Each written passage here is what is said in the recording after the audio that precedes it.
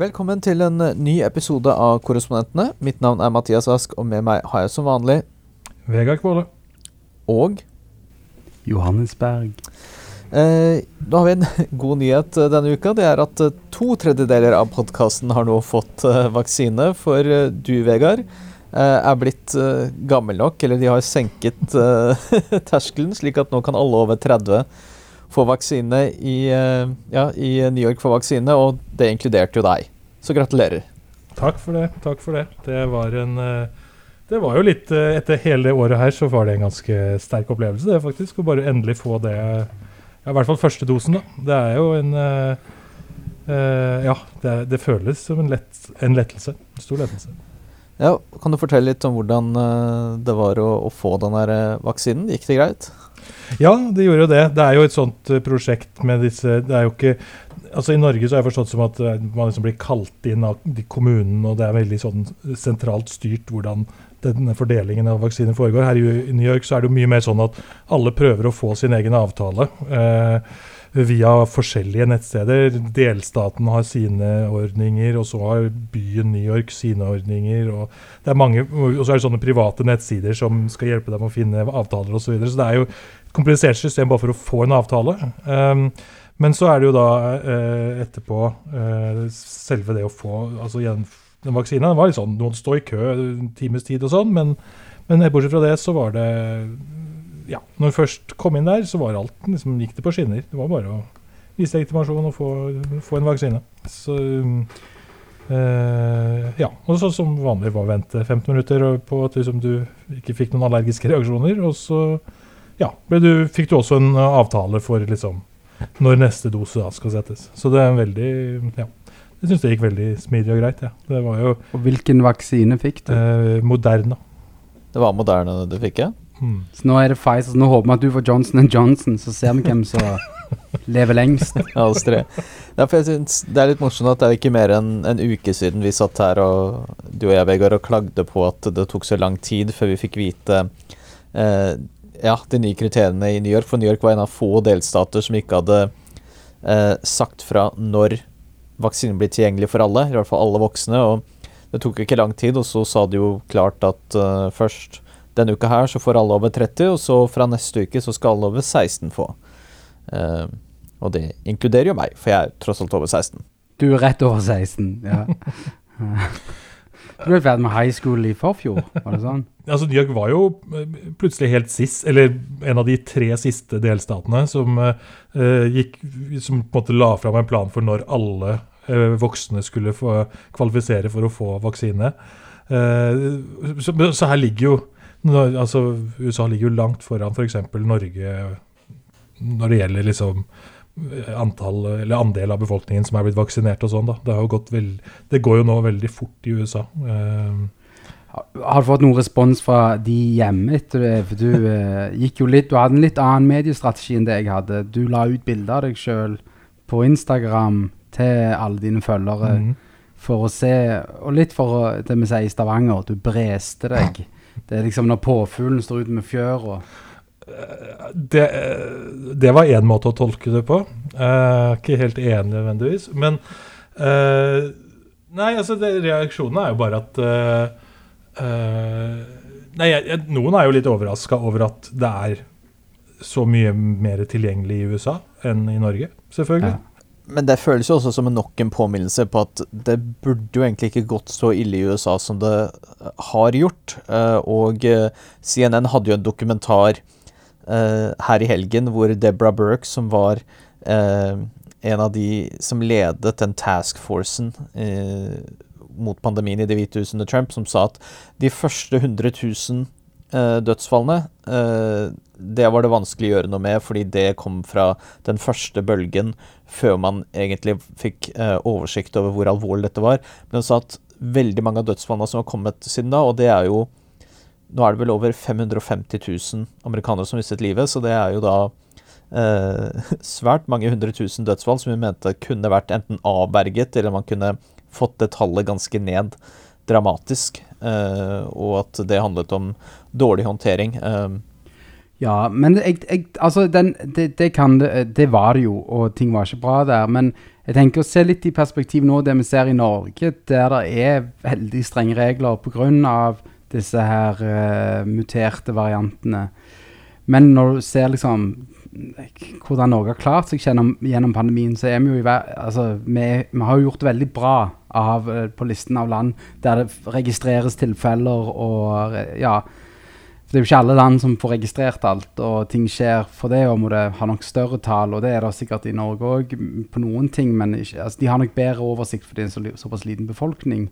Men når du ser nå, der igjen de får veldig streng nedstengning, altså, kontrasten jo der vi sant? Der dere og der jeg dere lever relativt under strenge forhold kontra meg, for jeg jo virkelig en sånn en fristat her nede, følelsen av å bo her mye friere enn det var å bo i New York på en del ting, at du skal liksom ikke Ja, jeg skjønner litt hva du mener, Johannes, men det skal sies at det mye færre tiltak nå enn det var i New York, altså.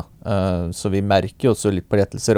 Ja, det forstår jeg. Men også ser du jo økningen blant smitta jo ikke blant de eldre som vaksinerte, men det jo blant unge. Det jo flere unge nå som blir lagt inn, og som ikke har underliggende sykdommer, forhold, sykdommer, ja.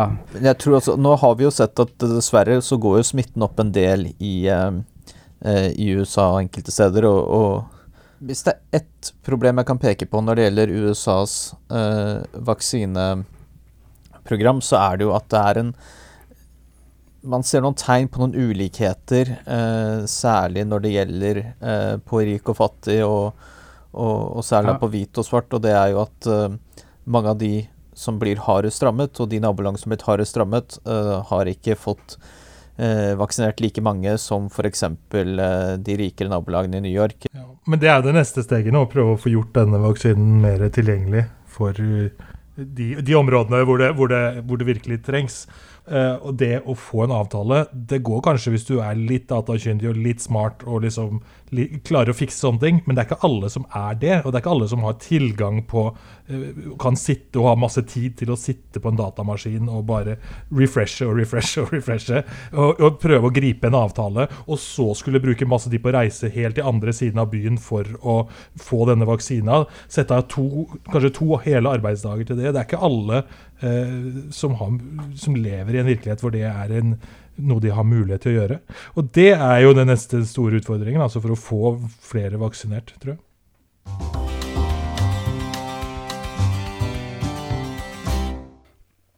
Men hva annet skjer i USA, Mathias? Matt Gaetz, skal vi snakke om han?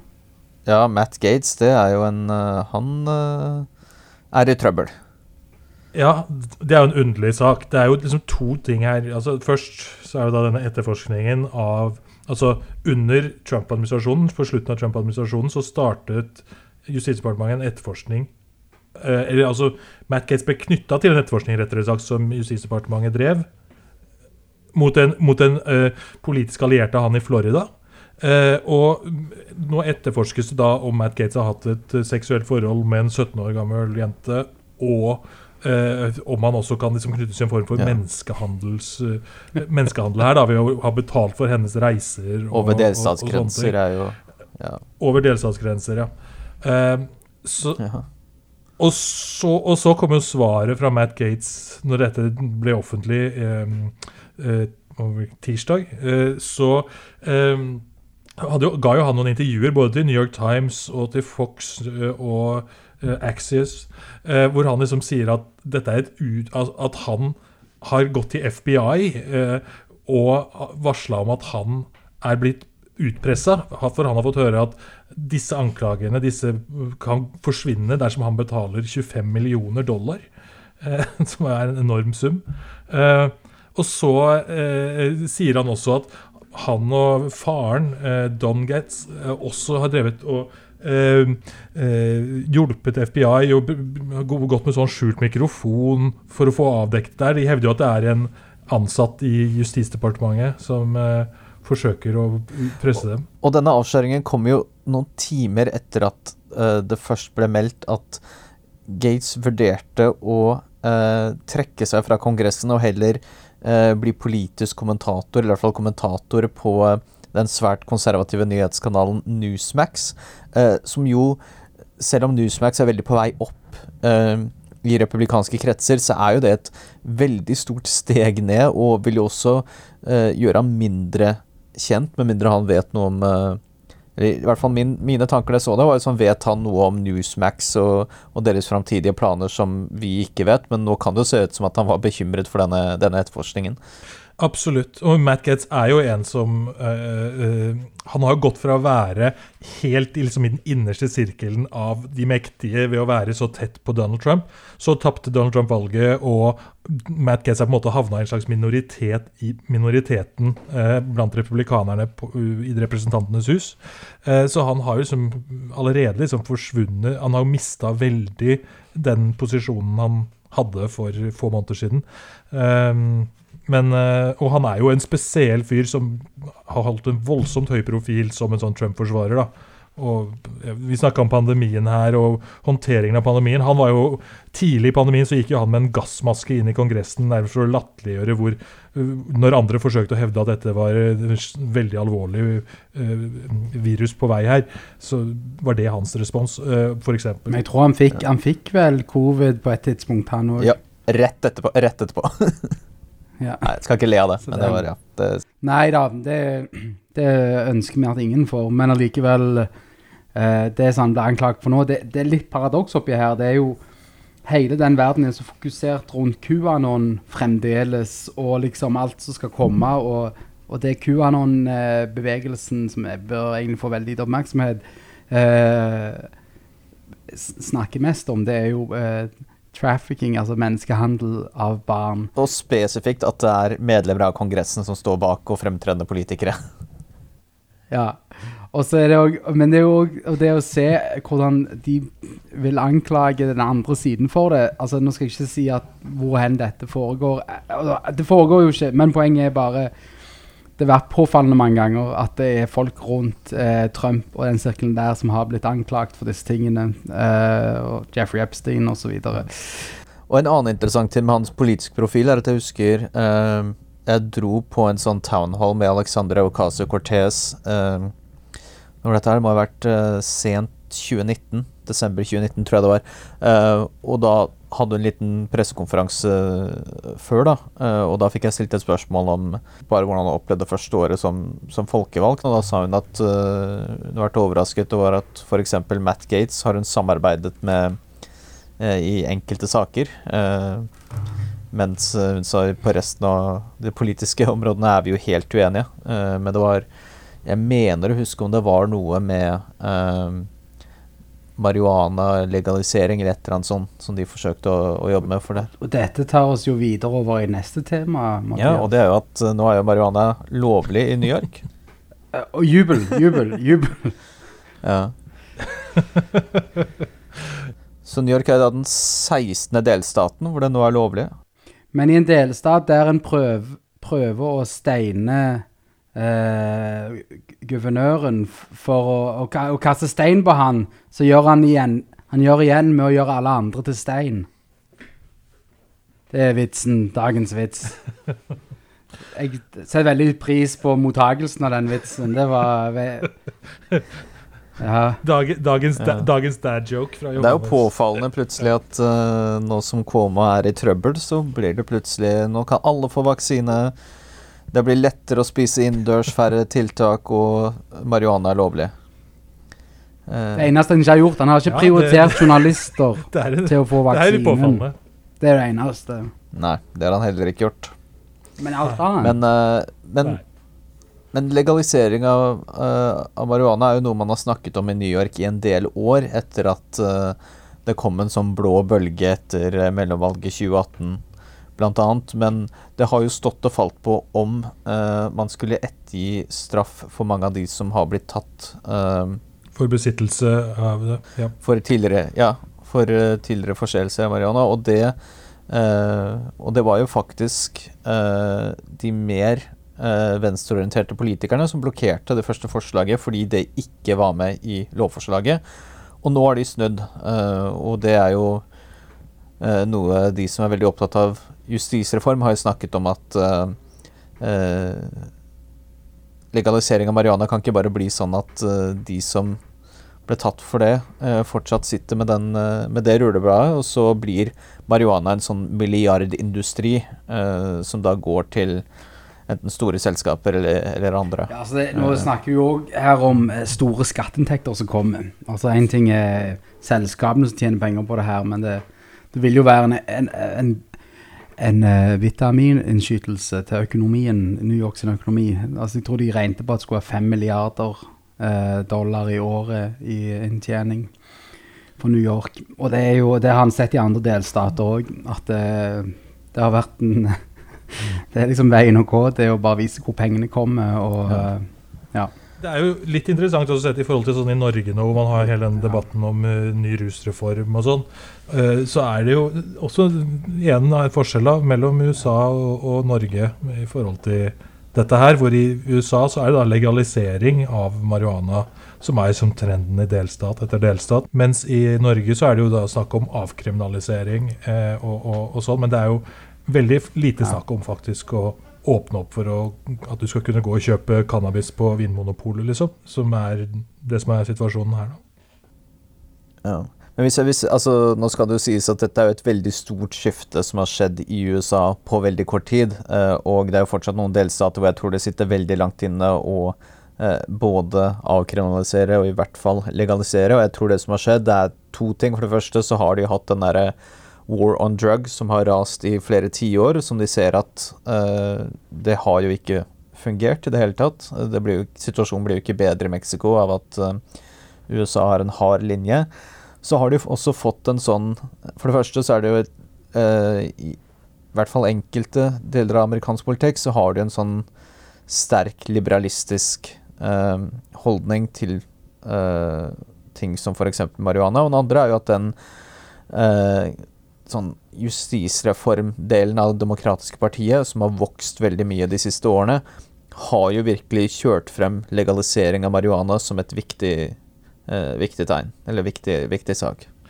Absolutt, og det jo også knyttet til vi kan vel også snakke litt om George Floyd etterpå, men det jo også knyttet og Black Lives Matter. For det jo også knyttet veldig til en sånn der rasisme,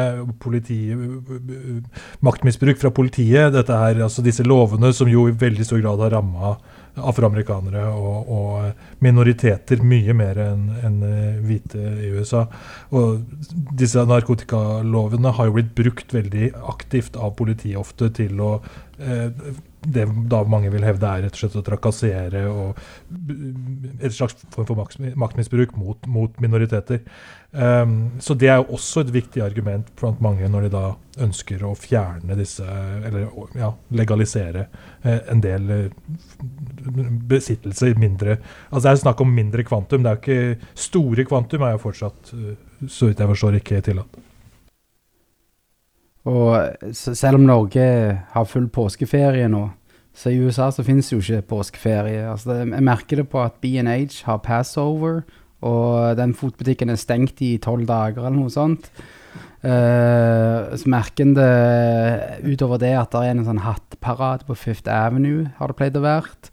Og så gjemmer en egg rundt omkring. Men noe som foregår akkurat nå, denne uken, når alle i Bærum på hytta, det rettssaken i Minneapolis. Ja, Vegard var jo inne på det med George Floyd. Det en rettssak som de startet jo med å peke ut en jury for et par uker siden. Nå har rettssaken, kan man si, offisielt begynt, eller i hvert fall sånn at verdenspressen har dukket opp der. Og det vel ventet at den skal vare i 4 uker til. Og vi har jo hørt det jeg synes var interessant var jo at det virkelig spesielt. Nå har vi hørt fra flere vittner, og det som spesielt jo at denne rettssaken her blir jo vist på TV blir jo livestreamet på grunn av koronahensyn, for det veldig få som slipper inn. Så vi har hørt fra de fleste vittnene, men det var 4 vittner, tror jeg det var, som ikke dukket opp på kamera, og det var fordi de var mindreårige, og det var jo blant annet de som filmet, og de som så drapet på George Floyd.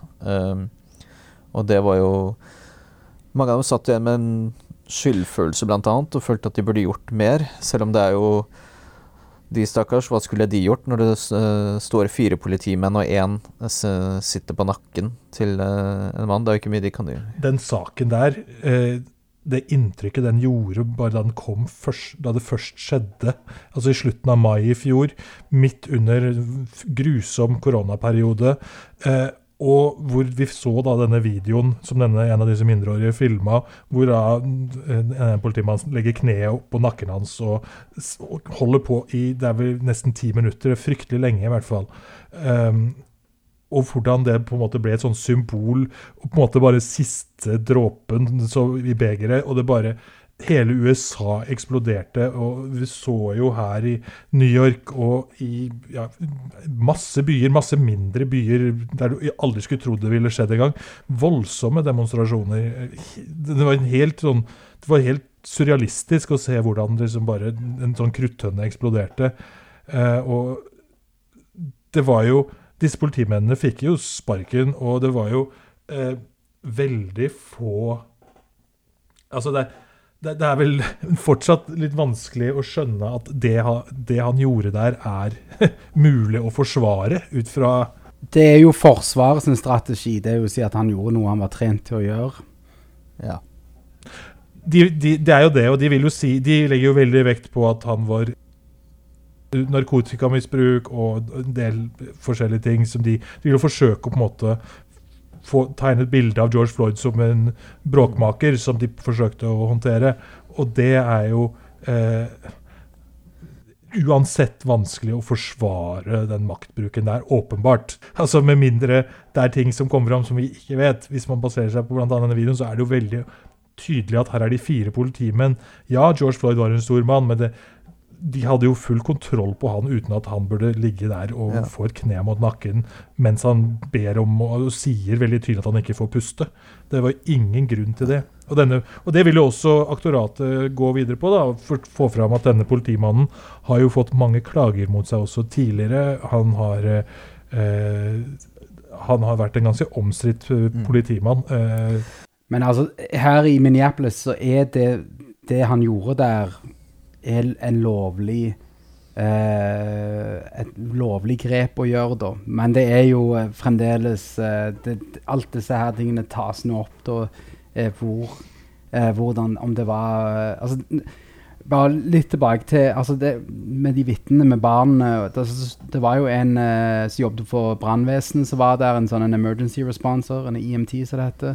Og så var det også en som var, han hadde jo på sin t-skjorte, det stod bokser, men han var liksom en veldig flink mixed martial arts, en av disse vittnene. Og de stod kommentert og sa, der jeg kan ikke gjøre dette her.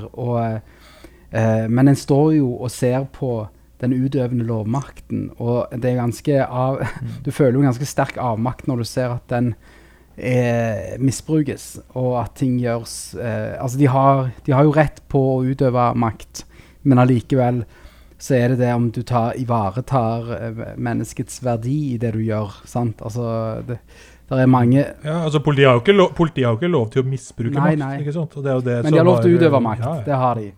Så det jo det som diskusjonen her, og det jo en veldig høy sjanse for han blir frikjent. Det jo det en forventer. Nei, jeg tror ikke han blir frikjent i det hele tatt. Dere ikke det, men...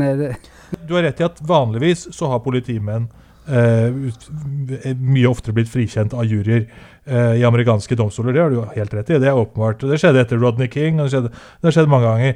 Men spørsmålet nå jo i hvilken grad ting forandrer seg, da. Og denne saken, den veldig veldokumentert hva som skjedde her, og det vanskeligere å komme fra at en situasjon som det der skal ikke ende med at personen politiet angriper dør. Jeg langt fra sikker på at han går fri. Altså, de har jo også siktet han for 3 ulike punkter, nettopp for å kunne at det mulig å dømme han selv om de ikke finner alle ting bevist i forhold til hvert punkt, på en måte. Så... Ja, nei, jeg sier jo ikke, det var ikke jeg som, dette var en kommentator jeg hørte i går som skyld på andre, Johannes, må ta ansvar for egne meninger. Neida, men det som du nevner, det historisk så har det vært veldig lite, det skal veldig mye til for at politiet blir felt i å gjøre jobben sin, for det er jobben deres. Altså når vi har hatt tidligere tilfeller hvor politibetjenter ikke har blitt dømt, enten det var med Ferguson eller Eric Garner på Staten Island, så er det ofte fordi det er et sånn snev av tvil der når det gjelder situasjonen som da kommer politibetjenten til gode. Og det har jo ofte handlet om hvor stor fare de følte seg utsatt for, eller hvor stor fare de var i, og at de måtte ta en avgjørelse sånn i et millisekund, da. Og gjerne som involverer skytevåpen. Og det har man jo ikke her. Her har du jo en situasjon hvor han hadde kneet sitt på George Floyd i 9 minutter og 29 sekunder, som da er en justering fra George Floyd har vel fortsatt allerede på seg håndjern når dette skjer, og det er 3 politimenn der. Ja, så jeg blir veldig overrasket at han ikke blir dømt, men det som i hvert fall er sikkert er at disse demonstrasjonene og opptøyene kommer til å blusse opp igjen hvis han ikke blir dømt. Helt klart. Ja, det kommer til å antenne en ganske heftig Ja, reaksjon. for da er det liksom et skritt frem og 3 tilbake, vil jeg nok føle i det forholdet, men allikevel så tror jeg at det en historisk i Amerika, så må en bare være forberedt på å bli skuffet. Det er vel bare det jeg prøver å si. Det er riktig, men jeg tror også en annen ting som er viktig å huske på er at selv om aktivistene gjerne mener at dette er en rettssak som handler om hele politisystemet i USA, politivold, så sier jo aktoratet veldig tydelig at i hvert fall akkurat denne rettssaken og de 3 andre politimennene skal jo også møte i retten litt senere i år. De sier at akkurat denne handler jo bare om Derek Chauvin, så noe av det første aktoratet sa i rettssaken var jo å påpeke at politibetjenter i Minneapolis må sverge en ed på at de ikke skal bruke unødvendig maktmisbruk, og at de mener det er det Chauvin har gjort, da. Så det er jo lettere å få han dømt enn å på en måte sette hele politistyrken i Minneapolis på tiltalebenken. En får håpe at det som er riktig blir avgjort her. Det er jo det eneste en skal si. Altså når en ser rettssaker. Ja, så det er jo... Ja. Nei, jeg tenker vi kan runde av der for i dag. Tusen takk for at dere to var med, og takk til alle som hørte på, og vi snakkes igjen neste uke.